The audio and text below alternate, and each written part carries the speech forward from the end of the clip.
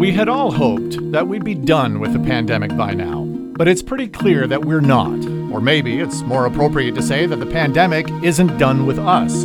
Either way, with the Delta variant causing another spike in COVID-19 cases and the number of people getting vaccinated seemingly stagnating, the debate now seems to be, what can governments do to mitigate the fourth wave? Well, the key, most experts agree, is vaccination. But how do you get people who are vaccine hesitant or outright refusing the vaccine to change their minds and roll up their sleeves? Well, some argue that's where vaccine passports come in. It's like saying, if you don't want to get the shot, fine. But maybe then you can't go into a movie theater, or you can't sit inside a restaurant, or you can't go to the gym. It may sound like coercion, but to many, it's about protection. Quebec says it's bringing in vaccine passports, and they've become an issue in the Nova Scotia election. But what about here in Ontario? So far, the province is saying they're not necessary. On this episode of the 519 podcast, we hear from an infectious disease specialist about how vaccine passports might be the key to ending the pandemic. Here's your host, Craig Needles. We all hope is the key word, that we're getting close to the end of the COVID-19 pandemic. And we probably are, but as you may have heard, we're into a fourth wave. Some would say we're into a fourth wave that is being driven by the unvaccinated. So right now we're at, depending on which jurisdiction you're in Ontario, 70 to 80%. Somewhere in that vicinity of people have been vaccinated. So how do we get to 90-something%? How do we get to that next level? We've seen in other jurisdictions, be it Quebec, be it France, be it Italy, where if they initiate a vaccine passport, then all of a sudden, a bunch of people who had not yet decided to get the shot go and do it. They say, okay, now I'm going to do this because there's something in it for me. So is this something that is going to happen in Ontario? Might it happen once we get kids back in school and we potentially see some cases increase? We see the numbers go up. I wanted to ask Dr. Zain Chagla about that. Dr. Zain Chagla is with St. Joseph's Hospital in Hamilton. He's an infectious diseases expert there. He also is an associate professor at McMaster University and joins us here on the 519 podcast to talk about this. Dr. Chagla, thank you so much for giving us some of your valuable time today. I cannot understate how much we appreciate it. Yeah, thanks for having me. I want to talk about vaccine passports for a little while. I know that's kind of a loose term. It depends on which jurisdiction you're at as far as whether they're being called that. But in Quebec, they're doing what is effectively vaccine passports. They announced it last week. Is this the right move? We've already seen some uptake in vaccination there. Are other provinces, you would think, going to get on board with this sooner rather than later? Yeah, I mean, I think so. There is an overwhelming need to make sure that those places that could not open throughout the high incidence points of our pandemic can stay open. And we need to use every tool possible. Well, at a restaurant, there's no way you can go to a restaurant without masking. You can work on the ventilation of a restaurant, which is important. But at the end of the day, you need to have a strategy to make sure there's the least amount of virus in these restaurants as possible, in the gyms, in the bars. And unfortunately, that really is, vaccination. It's the only tool we have to lower people's chance of being infected and having a sustainable amount of virus in the institution. So, I think from the frame of as a tool to keep restaurants, bars, and gyms open in the pandemic, absolutely, it's something that needs to be considered as part of this. And I think, many jurisdictions, not only in Ontario, in Quebec, in France, in the United States, are really doing this. The secondary part of getting more people in line to get vaccinated because of these passports is certainly a good secondary effect. I think obviously it gets people, particularly that young 18 to 40-year-old demographic, in line. What I would counter, though, is that's probably not the optimal or the full strategy to get more people vaccinated. It really does require a whole lot more than that.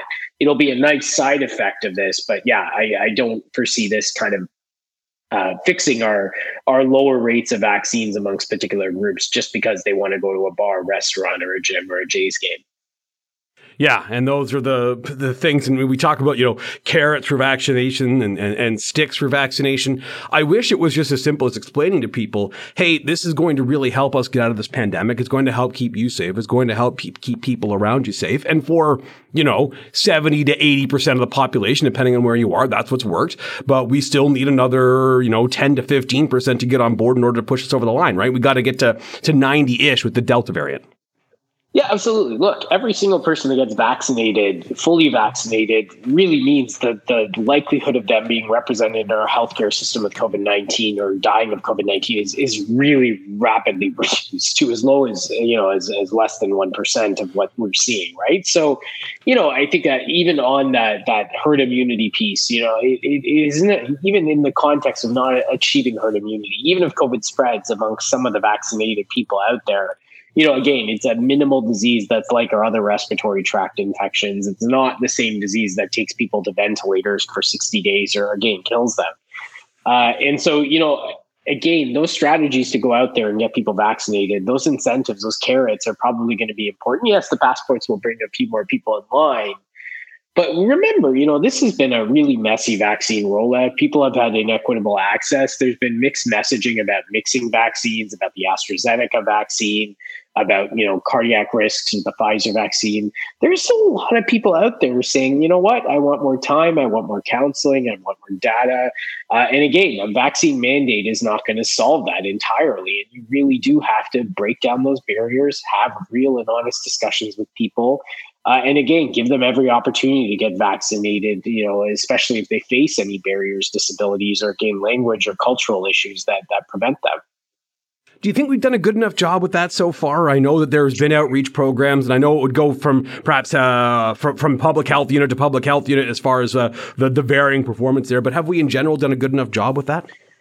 Yeah, I mean, we have a vaccine uptake rate that's higher than many countries on this earth, right? We have one of the highest on this earth. And so, definitely the buy-in from even those mixed groups have been higher than other places in the world, especially even our benchmark in the United States, where we see, inequity still in the vaccination, despite them having way more vaccines than us for a longer amount of time. But it's not to say that it's over, right? Like, there are still communities where people, have firm and fixed beliefs. There are people that have distrust in the medical system for very legitimate reasons. And so, I think the next phase of this last leg, I think many health units are grappling with, really gets vaccines into people, gets counseling into people, makes it hyper local in grocery store parking lots, in community centers and churches and mosques. And makes the link between counseling and opportunity and getting vaccinated as short as possible. And again, we're getting first doses out every day. It's really just engaging with those groups and again, incentivizing those groups. What other incentives can we talk about? We mentioned vaccine passports. Are there other incentives that perhaps we haven't explored yet, either here or elsewhere, that in your opinion might be worthwhile? Yeah, I mean, the vaccine lotteries were interesting, but I didn't think actually got a lot of people out. But giving minor incentives, even a gift card, is probably not at the end of the world, right? I think, in our shelter system, we used a little bit of monetary incentives just because people were, on the fence. And again, that might be the last bit to get people out. And, I don't foresee a problem with giving away, a $10 gift card in a parking lot of a grocery store to that grocery store and saying, hey, you want to get vaccinated today? Great. Do it for yourself. But here's a little bit of a token to say thank you for doing this and helping our community moving forward. And you'll get people coming out where that's just enough to just shift the balance between I'm waiting for a little bit longer to, okay, fine, I'm going to do this now because, I believe in it, but B, yeah, that my engagement is a little bit higher to know that there's a little incentive at the end. And we all do this, right? We fill out the survey for the $5 gift card at the end, or this is just a part of normal life. It's just, yeah, I think, adding that little incentive to that last resistant mile to get the use out of them is definitely warranted. And knowing how cost effective these vaccines are for our healthcare system, again, I don't think it's worth it to start using dollars and cents here, because every hospitalization that's prevented is going to be a hell of a lot cheaper than again a $10 gift card at the end of the day. Yeah, here's a Starbucks if you come do this. Like here's a $10 gift card to Starbucks. You can go get whatever iced drink you want, and it's on us. Yeah, exactly, and do it in the parking lot of the Starbucks, right? So it's as easy as possible to get your reward at the end of it. Yeah, no, that makes sense to me. I want to ask you about school because we're not that far away from it. I look at the calendar here. We're second full week of August, so September is not that far away. What do you think happens when we get to school? Are you concerned about spread amongst kids who are 12 or under 12 rather, because they are not able to be vaccinated just yet? My kids, in that ballpark, my daughter starts school, I was just telling you before we started recording in September. So parents who are in situations like mine, what should be their thought process right now? Yeah, I mean, the number one thing they can do now is get vaccinated themselves, make sure everyone in their household who's eligible to be vaccinated is vaccinated, because we know, again, in the last year's experience, there were multiple introductions of COVID from households into schools, and often was the barometer of what was happening in their communities. But, I don't think we can say there's not going to be any COVID transmission in schools. There will be, right? This is a virus that's highly contagious. Even in, our previous experience without Delta, we were seeing transmission within schools, not a ton, but enough to send people home and to send classrooms home, to make things uncomfortable. So, I think parents, especially in Ontario, can be pretty reasonably expecting that masking is going to be a part of schools, that hopefully ventilation strategies are going to be a part of schools, that using the outdoors are going to be a part of schools. I think we do need to start talking about how we mitigate kids staying in the classroom. And especially with some of these exposures, can we use other tools like testing, like early outbreak management, to make sure contacts can minimize the amount of time that they have to remain at home when being exposed to COVID-19? But, I think there is a way foreseeably to do this. And again, we just have to be cognizant of the fact that we need the highest adult vaccinated population to help protect the child vaccinated population. But we also need to, realize that things like masking and ventilation are probably going to be a part of schools for a significant amount of time. It's not necessarily going to be the most normal school year, but it's going to be hopefully the school year we can keep as many kids in class as long as possible. And again, as much as we say schools are the last things to close, they really do have to be the last things to close here. Because, the adult community is going to derive protection from the vaccine. So there's no issue with kids rippling into the adult community and then making things worse. And I think from a population health standpoint, this is the largest mass gathering of people that are unvaccinated now, right? So if we really want good controls in our community, we really do have to mitigate spread in schools. And again, be able to respond to outbreaks quickly to minimize how many people they hit.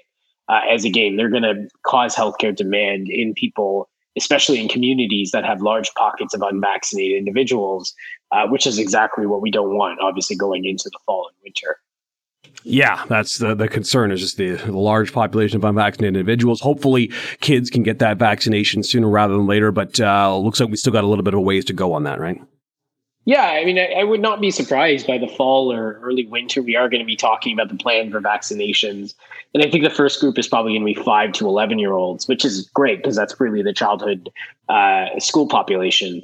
But yeah, we probably have a few months before that's the reality. And maybe going into the next year, that's our tool. But this year, until 2022, we really do have to focus on mitigation in schools as the major strategy to prevent transmission. Cases right now are higher than they were last summer. We're doing perhaps a little more testing in some situations, but nonetheless, case numbers are higher than they were last summer, despite the fact that a lot of people are vaccinated. So how big a concern is that? I think the metrics for our success right now are, cases, particularly in the unvaccinated, as that's going to be the ones that are going to drive healthcare transmission. And I would love to see that in a report every day, because that's, again, the people that, 1% or 2% of them are going to be represented in a hospital bed. And that's the one we have to prepare for as someone who works in a hospital. Obviously, healthcare capacity is important. And again, the system needs to catch up. So any loss of hospital beds, especially a surge of them, is going to have some devastating effects on us catching up. It may not be enough to obviously shut everything down, but, again, hospitals were not empty at all before COVID-19, and being able to live with this really means that healthcare capacity needs to be mitigated as much as possible. But, I think we learn from other places where, again, in the United Kingdom and Israel and Iceland, where, the rise in cases amongst the vaccinated is pretty minimal in terms of real impact, right? At one point in Iceland, there were 1,000 people that were isolating for COVID-19 a week ago. 97% of them were mild and or asymptomatic, and the other 3% were a little bit more severe, with 10 people in the hospital. If that's our scenario, I can live with that. I think everyone can live with that in the sense of really what the healthcare demands are going to be with us moving forward. But that really is going to be tied into vaccines, and this is where that the metrics right now in terms of cases amongst unvaccinated and using those to actually convert them to vaccinated cases is going to be so much more important than simple case counts and reproductive rates, which aren't going to tell the full story of what's going to happen in the next few weeks. Yeah, and there's a lot of story left to be told with this. We're not done with it. It's just different than it was a year ago. Significantly different, because some of the markers, as you're just saying, that we're watching are going to have to be different because of the mostly vaccinated population. So there are other things that we have to keep an eye on as opposed to just case counts. Yeah, absolutely. And again, every case that's showing up in the unvaccinated should be triggering public health units to say, what did we do here? What are these groups? Rather than case and contact tracing, saying where this person got COVID-19 from, which is important, obviously, for making sure outbreaks are under control. It should also be part of that look to say, why wasn't this person vaccinated? And what barriers did this person have, right? And what can we learn from this, from the experience moving forward? We'll get through this exit wave, but really, again, our biggest tool in the chest that's different from 2020 and 2021 early in the year was that we have a viable solution that prevents a lot of transmission, not all of it, but most of it. And even in those worst case scenarios, the likelihood of someone being represented in the healthcare system is fairly minimal. And again, we don't necessarily have to have a future that revolves around masks, physical distancing, and capacity limits and lockdowns. But it has to be a future where as many people are vaccinated as possible for us to achieve that. Yeah, and that's what I want. And that's what I hope to see. And I guess brings us back to vaccine passports. Before we wrap up here, is this something that you would think perhaps if there's a wave that comes with schools being back in, is that going to sort of force the government's hand here, do you think, or is there at least a possibility of that? Yeah, absolutely. I mean, I don't think we can ignore what's happening. And again, the restaurants, bars, gyms, big events in Toronto and Mississauga, they've been closed for so long, and these owners are suffering. They've done the right thing. They've gotten themselves vaccinated. They've gotten their staff vaccinated. They've put protocols together. They've tried to reopen well. You can't let that facet of the economy just flounder and turn it off because of inherent risks without necessarily using all the tools available. And again, the vaccine passports really do fit that criteria. And again, really do allow for those establishments to remain open, not mitigating transmission to zero, but again, using it as best a tool as possible to keep them open and give them a shot equitably. No one came into this pandemic, with a restaurant saying, well, I don't have the ability to open or invest in my restaurant because it has a COVID transmission risk. We do have to be equitable to businesses here in the context of a vaccine strategy. And again, the passport is probably the way to bridge that gap, at least while things are a little bit hot through the winter and then cool off, hopefully, as things progress. Dr. Chagla, before we go, the change, a potential change with the vaccine, with the virus, rather, a mutation, a new variant that is resistant to the vaccine. How worried should we be about that right now? Are we still a ways away from that, or is that something that could hypothetically be around the corner? Yeah, I mean, I think the likelihood of this happening is pretty minimal. Remember, these vaccines trigger immune responses in our own body that are very similar to what being naturally infected looks like. And so for the virus to evolve to completely change how we are naturally infected with the virus, it is a scenario we monitor for. Yes, you might nibble away a couple more percentages of immunity with a mutation and maybe the length of time after vaccination. But to turn off the body's processes, the complexity of the immune system with a set of mutations seems incredibly rare. And would counter that, if a virus is able to change that much to completely evade everything, I'm not sure if that's going to be a virus that's able to spread particularly well, because again, you've changed the machinery to, a completely byproduct. You've created this Terminator virus, that's very different than the original human strain, right? So, I think, again, we're probably not going to see that scenario. The vaccines might be less effective over time, and we may need boosters. But I think, honestly, like the virus changing itself to a way that is completely different to the vaccines is likely not in the cards. And again, we have so many different vaccine products coming to the market, even stuff that wasn't in the first wave of vaccines, that will likely help bridge that gap to make more vaccine strategies feasible and safe, and again, offer more to get more long-lasting immunity. Well, we'll leave it there. So an encouraging thought, to say the least, to wrap it up with. Thank you so much for doing this. It's a really enlightening conversation, and I hope a lot of people get a lot of information from it. But the most important thing, the key thing is, when you have the chance, if you haven't done it already, please get vaccinated.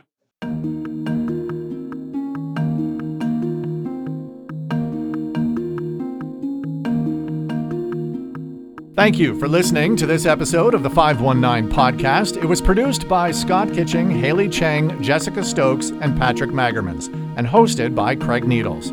Remember, you can subscribe to the 519 podcast for free at Apple Podcasts, Google Podcasts, Spotify, or wherever you get your podcasts. You can also listen at blackburnnews.com. The 519 podcast is a presentation of Blackburn Media.